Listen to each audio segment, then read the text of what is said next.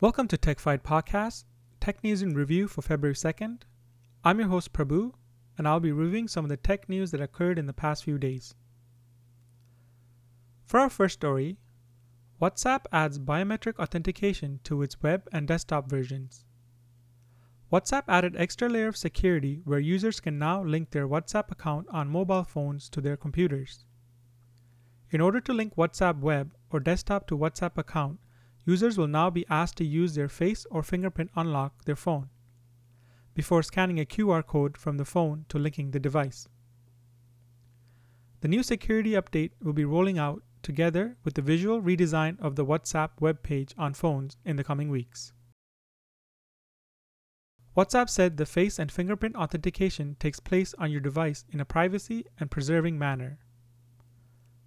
WhatsApp cannot access biometric information stored by your device's operating system. For the second story, Netflix's newest timer feature. Netflix's newest timer feature will allow viewers more control of their day and their Netflix experience. How it works is when you play your favorite movie or TV show on your mobile device, a clock icon in the upper right-hand corner of your screen labeled Timer will appear. When you select it, an option of 15, 30, 45 minutes, or Final Show will appear. When the timer runs out, it will let you know that it's time to do something else. This feature is good for parents for having control of the time spent by their children on Netflix. The timer feature is currently in testing phase and is available only on Android mobile devices for adult profiles. The feature will be available in the coming days. It will be a user option. For the third story, Microsoft can now translate words into Inuktitut. Inuktitut is a dialect of Inuktitut, is used by over 40,000 people across Nunavut and northern Canada, is now available through Microsoft's translator. It is also available on Microsoft Office and Microsoft Bing translator. It can also be used with Microsoft's speech-to-text translation services. The government of Nunavut led the project to add Inuktitut to Microsoft software and assisted in providing the data to include it.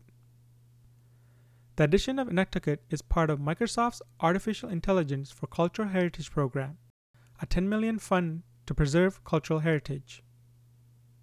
In other news, Google to stop using Apple's tracking tool. Apple's new App Tracking Transparency Policy update for iOS 14 has been rolled out. iPhone users who download the apps with IFDA, Identifier for Advertisers, will be prompted with a notification informing them and asking for users' consent to opt in or opt out. Google last week announced that it will remove certain advertiser tracking technology from iPhone versions of its own app. In a blog post, Google said that its popular apps like YouTube and Maps will stop using a tool from Apple known as IFDA to track iPhone users' activity across platforms via a unique identifier. Twitter last week announced that it acquired newsletter company Review. Review offers free and paid newsletter options. The free version lets writers send newsletters up to 50 people. The paid version lets them email up to 40,000 people. It is mentioned that Review will remain as an independent brand within Twitter, and Twitter will continue to invest in Review as a standalone service.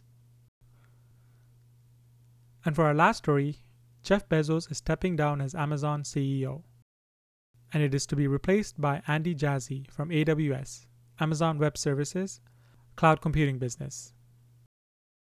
Bezos will remain as an executive chair. It is a surprising news as the news came as Amazon released its latest financial results. That is all for the tech news review for this episode.